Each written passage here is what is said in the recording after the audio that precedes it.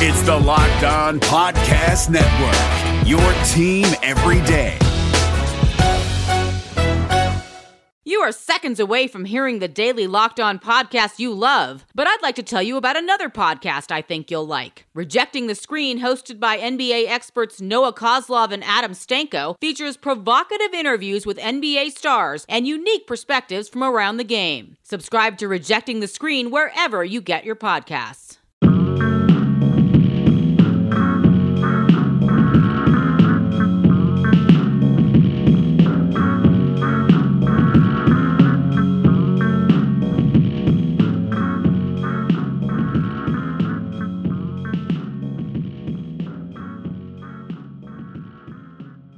Greetings, Hoops Heads. Welcome to Locked On Warriors, part of the Locked On Podcast Network. It's Friday, May 25th. I'm your host, Aliko Carter. Ooh, that last play was a doozy.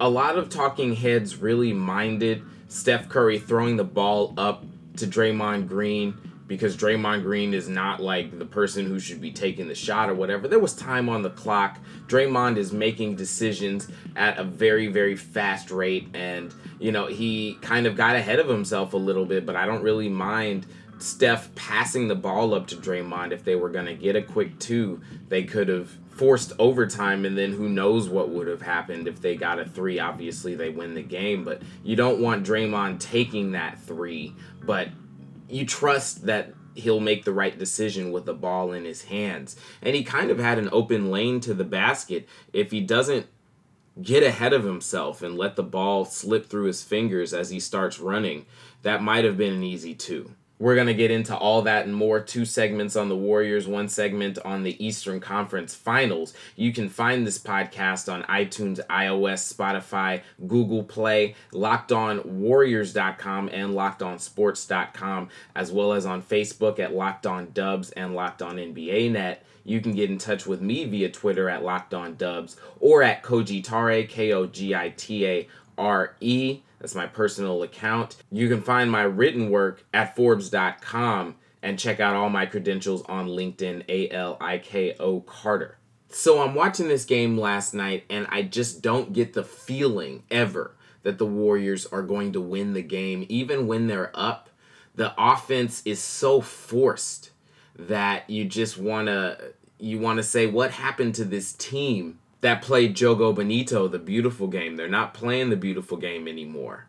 The Warriors rolled 9 deep in this one, didn't get much from their bench. Sean Livingston, Jordan Bell, David West, and Quinn Cook provided a total of 4 points in a combined 52 and a half minutes. That's about 3 points per 36 minutes, which is just not going to cut it in the Western Conference Finals. The 4 All-Stars, the 4 starters, all played more than 40 minutes, with Klay Thompson leading the way at 42 and a half. He showed up 4 of 7 from 3, 23 points, 4 rebounds.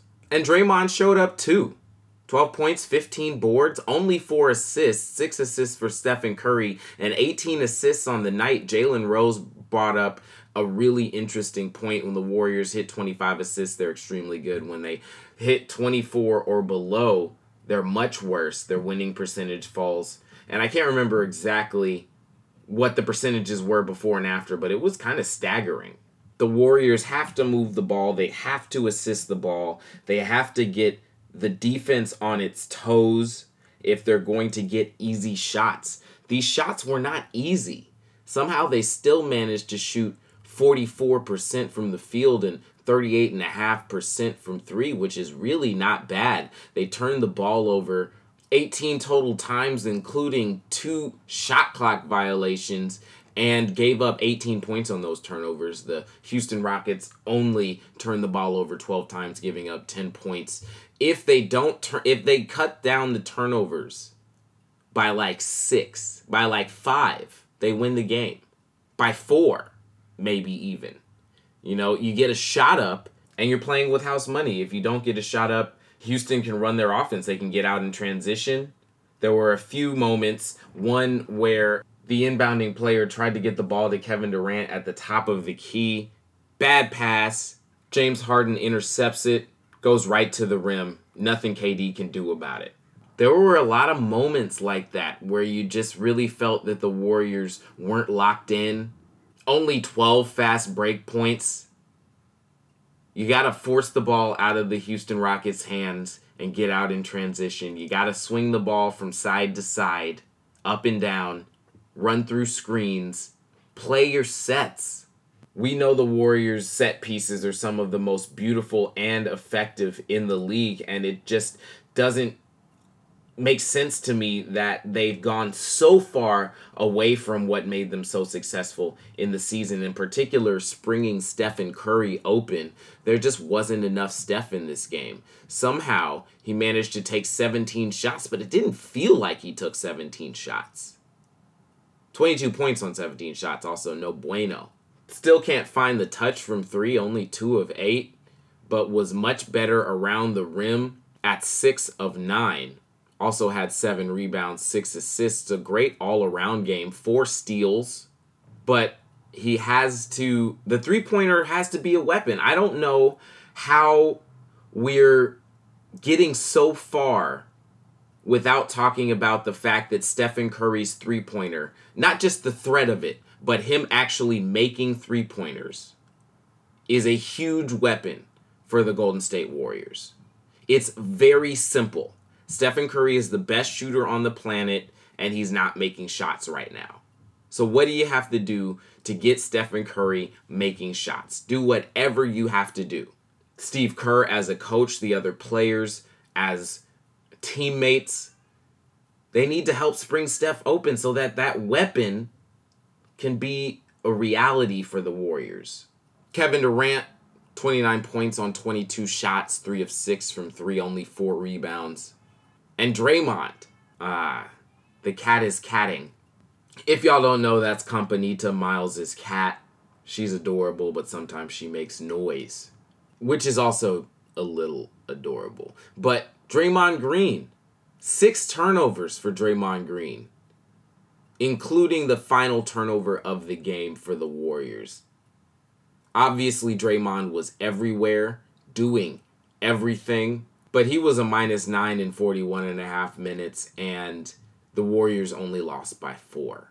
So that tells you that the turnovers were a big deal.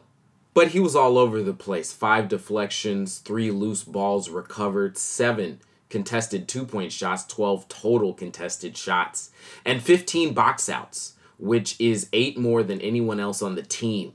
But those turnovers were killer. Live ball turnovers. No bueno.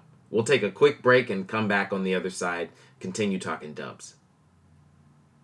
Is there anything more craveable than the smell of McDonald's fries? If someone's hiding an order of fries, they're never hiding it well. It takes one whiff to trigger a fry craving that will only be satisfied the McDonald's way. So stand up if you would like to taste the smell of a McDonald's fry right now. Did you just stand? Because if you did, then you earned yourself a trip to the McDonald's drive-thru for your own steamy carton of crispy, golden goodness. Ba-da-ba-ba-ba. Support for this podcast comes from CDW and HP. At CDW, we get that an unsecured laptop can put your company's data at risk, making you a little paranoid. I'm not paranoid. You're paranoid. CDW can implement a secure mobility solution using the HP EliteBook with Intel 8th generation processors and SureView privacy to protect your screen from prying eyes. Did you follow me here? IT orchestration by CDW. People who get it. Find out more at cdw.com/HP security. What was that? All right, so we're talking Draymond Green and his hustle stats, which are astounding, but he was still minus 11.1 in the net rating, according to NBA.com, even though he rebounded 35% of available caroms off the rim on the defensive end. He turned the ball over on 29% of the possessions he used, which is too many. But he was still, I would say, the Warriors' best player on this night. I don't think the Warriors have a great chance of winning when Draymond is their best player. Obviously, 22 from Stephen Curry, 29 from Kevin Durant, and 23 from Klay Thompson. You got everybody up in the 20s. Draymond got a double-double, but you never really felt that Steph was incredibly impactful, partly because those three-pointers didn't fall. Kevin Durant was 8 of 22. And Klay Thompson was the only person who shot well, but he only shot 14 times. He was shooting a 73% true shooting. More shots for Klay. I haven't said that in a while, but definitely more shots for Klay. Everything seemed so difficult. Everything was hard offensively. I thought defensively they played a good game. Held the Rockets to 37% shooting and 30% shooting from three, but the Rockets went to the line 32 times. That's another difference in the game, the turnovers and the fouling. The Rockets going 27 of 32, including 9 of 9 from James Harden. Another difference in the game is Chris Paul, who wasn't good, 6 of 19 from the field, made 2 ridiculous three-pointers, one with Steph in his grill and another with Kevon Looney looming over him. He also had 7 rebounds, 6 assists, and 3 steals. So an all-around game for Chris Paul, but did not shoot the ball well. James Harden clunked 11 three-pointers. He was 0 of 11. You think the Warriors win when James Harden goes 0 of 11 from 3. That's not going to happen very often, especially because some of them were wide open. The Rockets in this game went 7 deep with Eric Gordon and Gerald Green coming off the bench. Clint Capella played only 26 and a half minutes, yet again fewer than his regular season total. But he was effective in those minutes. 14 rebounds, 12 points, 3 offensive, 2 big blocks. One on a Draymond drive to the basket and one on a Kevin Durant drive to the basket. He got KD going up. That doesn't happen very often at all. And it ignited the Houston Rockets crowd as well. Houston was alive. I thought the crowd was great and really representing the city of Houston well. The Rockets were only 13 of 43 from three-point range. Once again, that's 30%. And they only got up 6 more shots than the Warriors, 78-72. And made fewer shots than the Warriors, 29-32. But the Warriors were not able to turn the ball, to not turn the ball over. And the three-pointers, the Warriors made 10. And the Rockets made 13. 13 of 43. That's an insane number of three-pointers, an insane percentage, considering the Warriors shot 38.5%. But the three-pointer is worth 1 more point than the two-pointer, and, that's 3 extra points that the Rockets were able to garner just from the three-point line.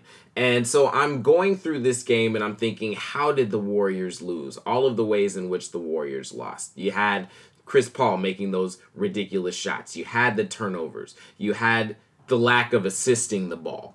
You had Stephen Curry and Kevin Durant not having great games despite scoring over 20 points each. You had the lack of getting out and scoring in transition, getting easy points. You had the bench scoring only 4 points. And you still only lose by 4 points. The Warriors lost by 4. It was close down the stretch. They had it at 92-91 with plenty of time left. They had it right there on the last play of the game if Draymond doesn't flub it up. But a win is a win. The Rockets are up 3-2 on the Warriors, and hopefully this one goes 7. The Warriors have shown they can win in Houston, and the guys they're bringing off the bench, aside from Quinn Cook and Jordan Bell, are veteran guys. There was a lot made of David West not being able to keep up with the guards on the perimeter. I thought he did all right. James Harden beat basically everyone who tried to guard him to the cup at least once. Like I said, just 5 of 21 for the game. But he shot 9 free throws, so either he was getting to the cup, and he did make 5 shots around the rim, or he was getting fouled and getting some easy points at the line. Either way, you got to try to do a better job of guarding James Harden. Everyone, because there's going to be that switching action. They're going to target Stephen Curry. They're going to target Kevon Looney.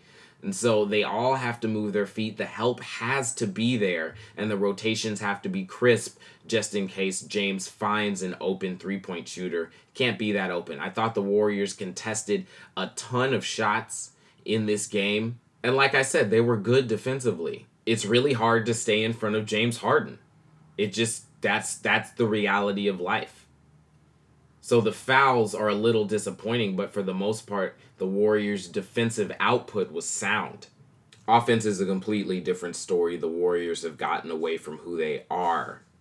They've gotten away from what made them great, what's been their calling card for the past 4 years, Jogo Bonito, the beautiful game.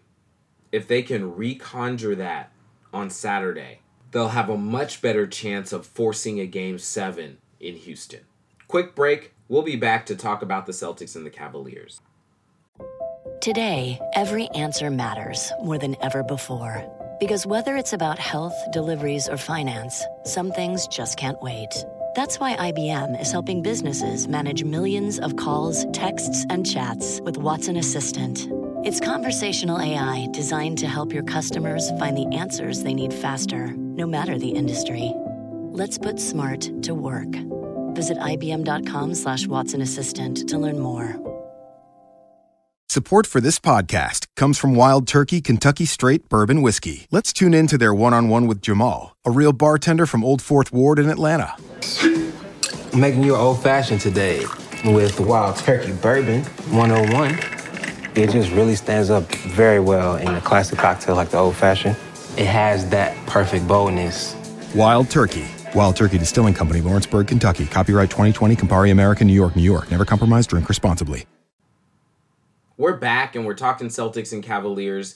And one thing I didn't mention in yesterday's pod, and it's odd because this happened to the Warriors as well. The Warriors outshot the Houston Rockets in Game 5. The Cavaliers outshot the Boston Celtics in Game 4. But once again, turnovers were an issue. You can outshoot somebody, but if you give them the ball, they're going to score more points than you.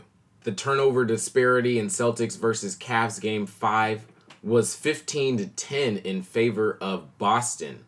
And they scored 15 points off those turnovers as well. They also had 18 fast break points to only 2 for Cleveland, who likes to get out and run. So you definitely got to give credit to the Boston defense for curtailing the attack of the Cleveland Cavaliers, for curtailing the attack of LeBron James, who played 39 minutes, 16 seconds, only scored 26 points. When you say only, I mean the man routinely goes out in the playoffs and scores 45. 10 rebounds, 5 assists, but 6 turnovers for LBJ. And once again for the Celtics, the scoring was spread around. Jason Tatum in 41 minutes nearly, 24.7 rebounds, 4 assists. Only 2 turnovers for Al Horford, 2 for Jaylen Brown. And a few more sprinkled around, but Al Horford with 15 points, a much better output from him. Only 9 shots.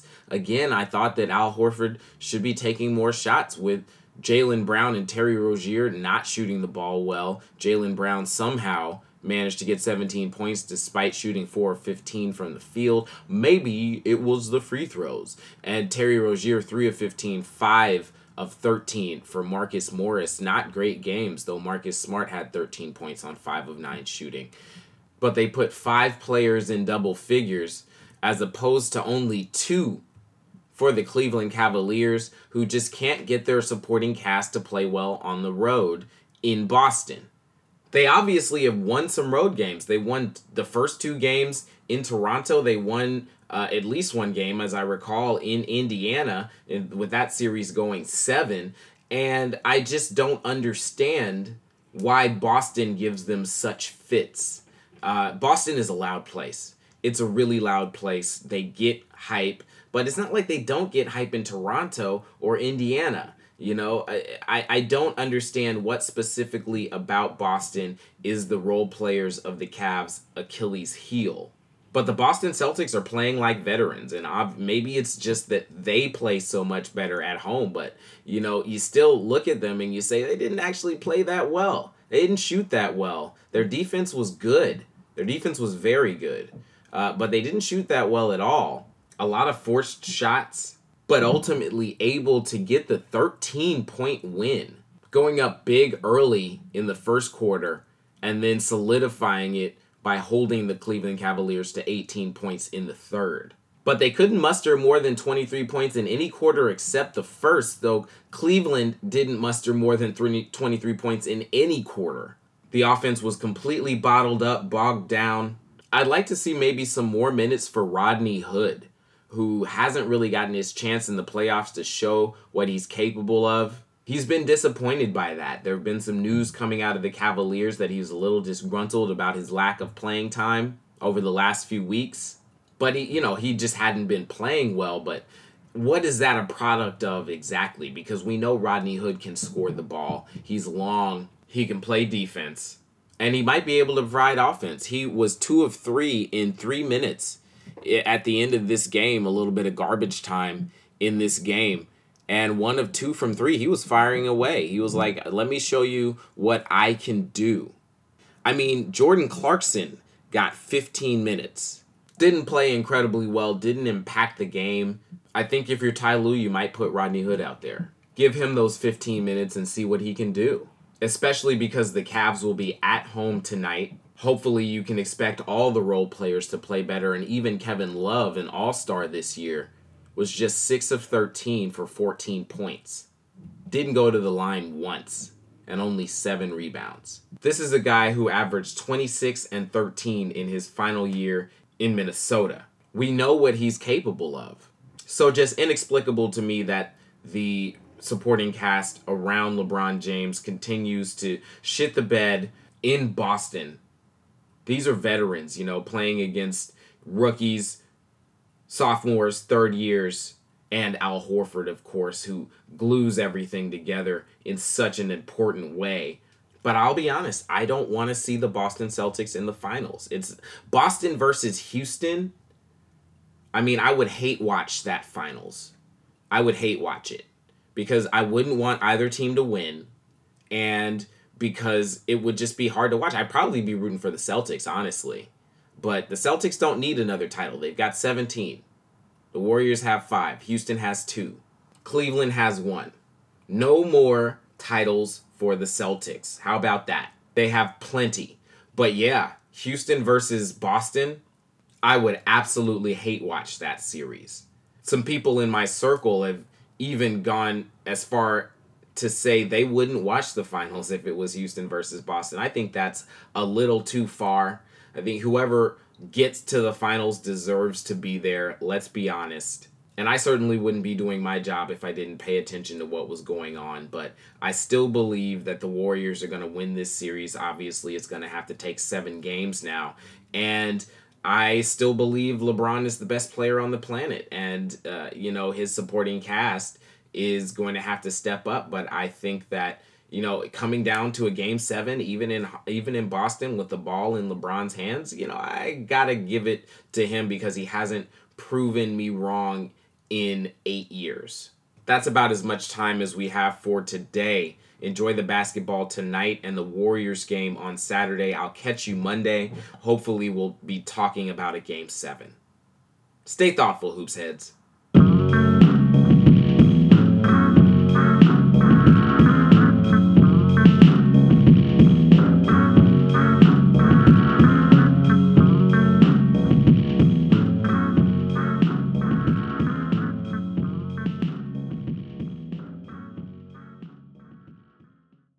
San Jose Sharks hockey is back, and we've got you covered 5 days a week at Locked On Sharks. I'm Kyle Demetrius. I'm JD Young. I'm Eric Fowl. Together, we make sure you're never without your Sharks programming. Will the Sharks make a trade for a right winger? We got you covered. Will Erik Karlsson's groin hold up for the entire season? We've got you covered. Whatever happens with Team Teal every day, we've got you covered at Locked On Sharks 5 days a week on the Locked On Podcast Network. This is Josh Lloyd, the host of the Locked On Fantasy Basketball Podcast, the number one fantasy basketball podcast in the world. If you're looking for information regarding fantasy basketball, recaps of the NBA, this is the show for you. We are heading into the offseason and starting to get ready for the 2020-2021 fantasy season. We'll have all the information on what happens through the rest of the playoffs, free agency, the NBA draft, and then heading into a big 2021 season. So make sure you're checking out the Locked On Fantasy Basketball Podcast.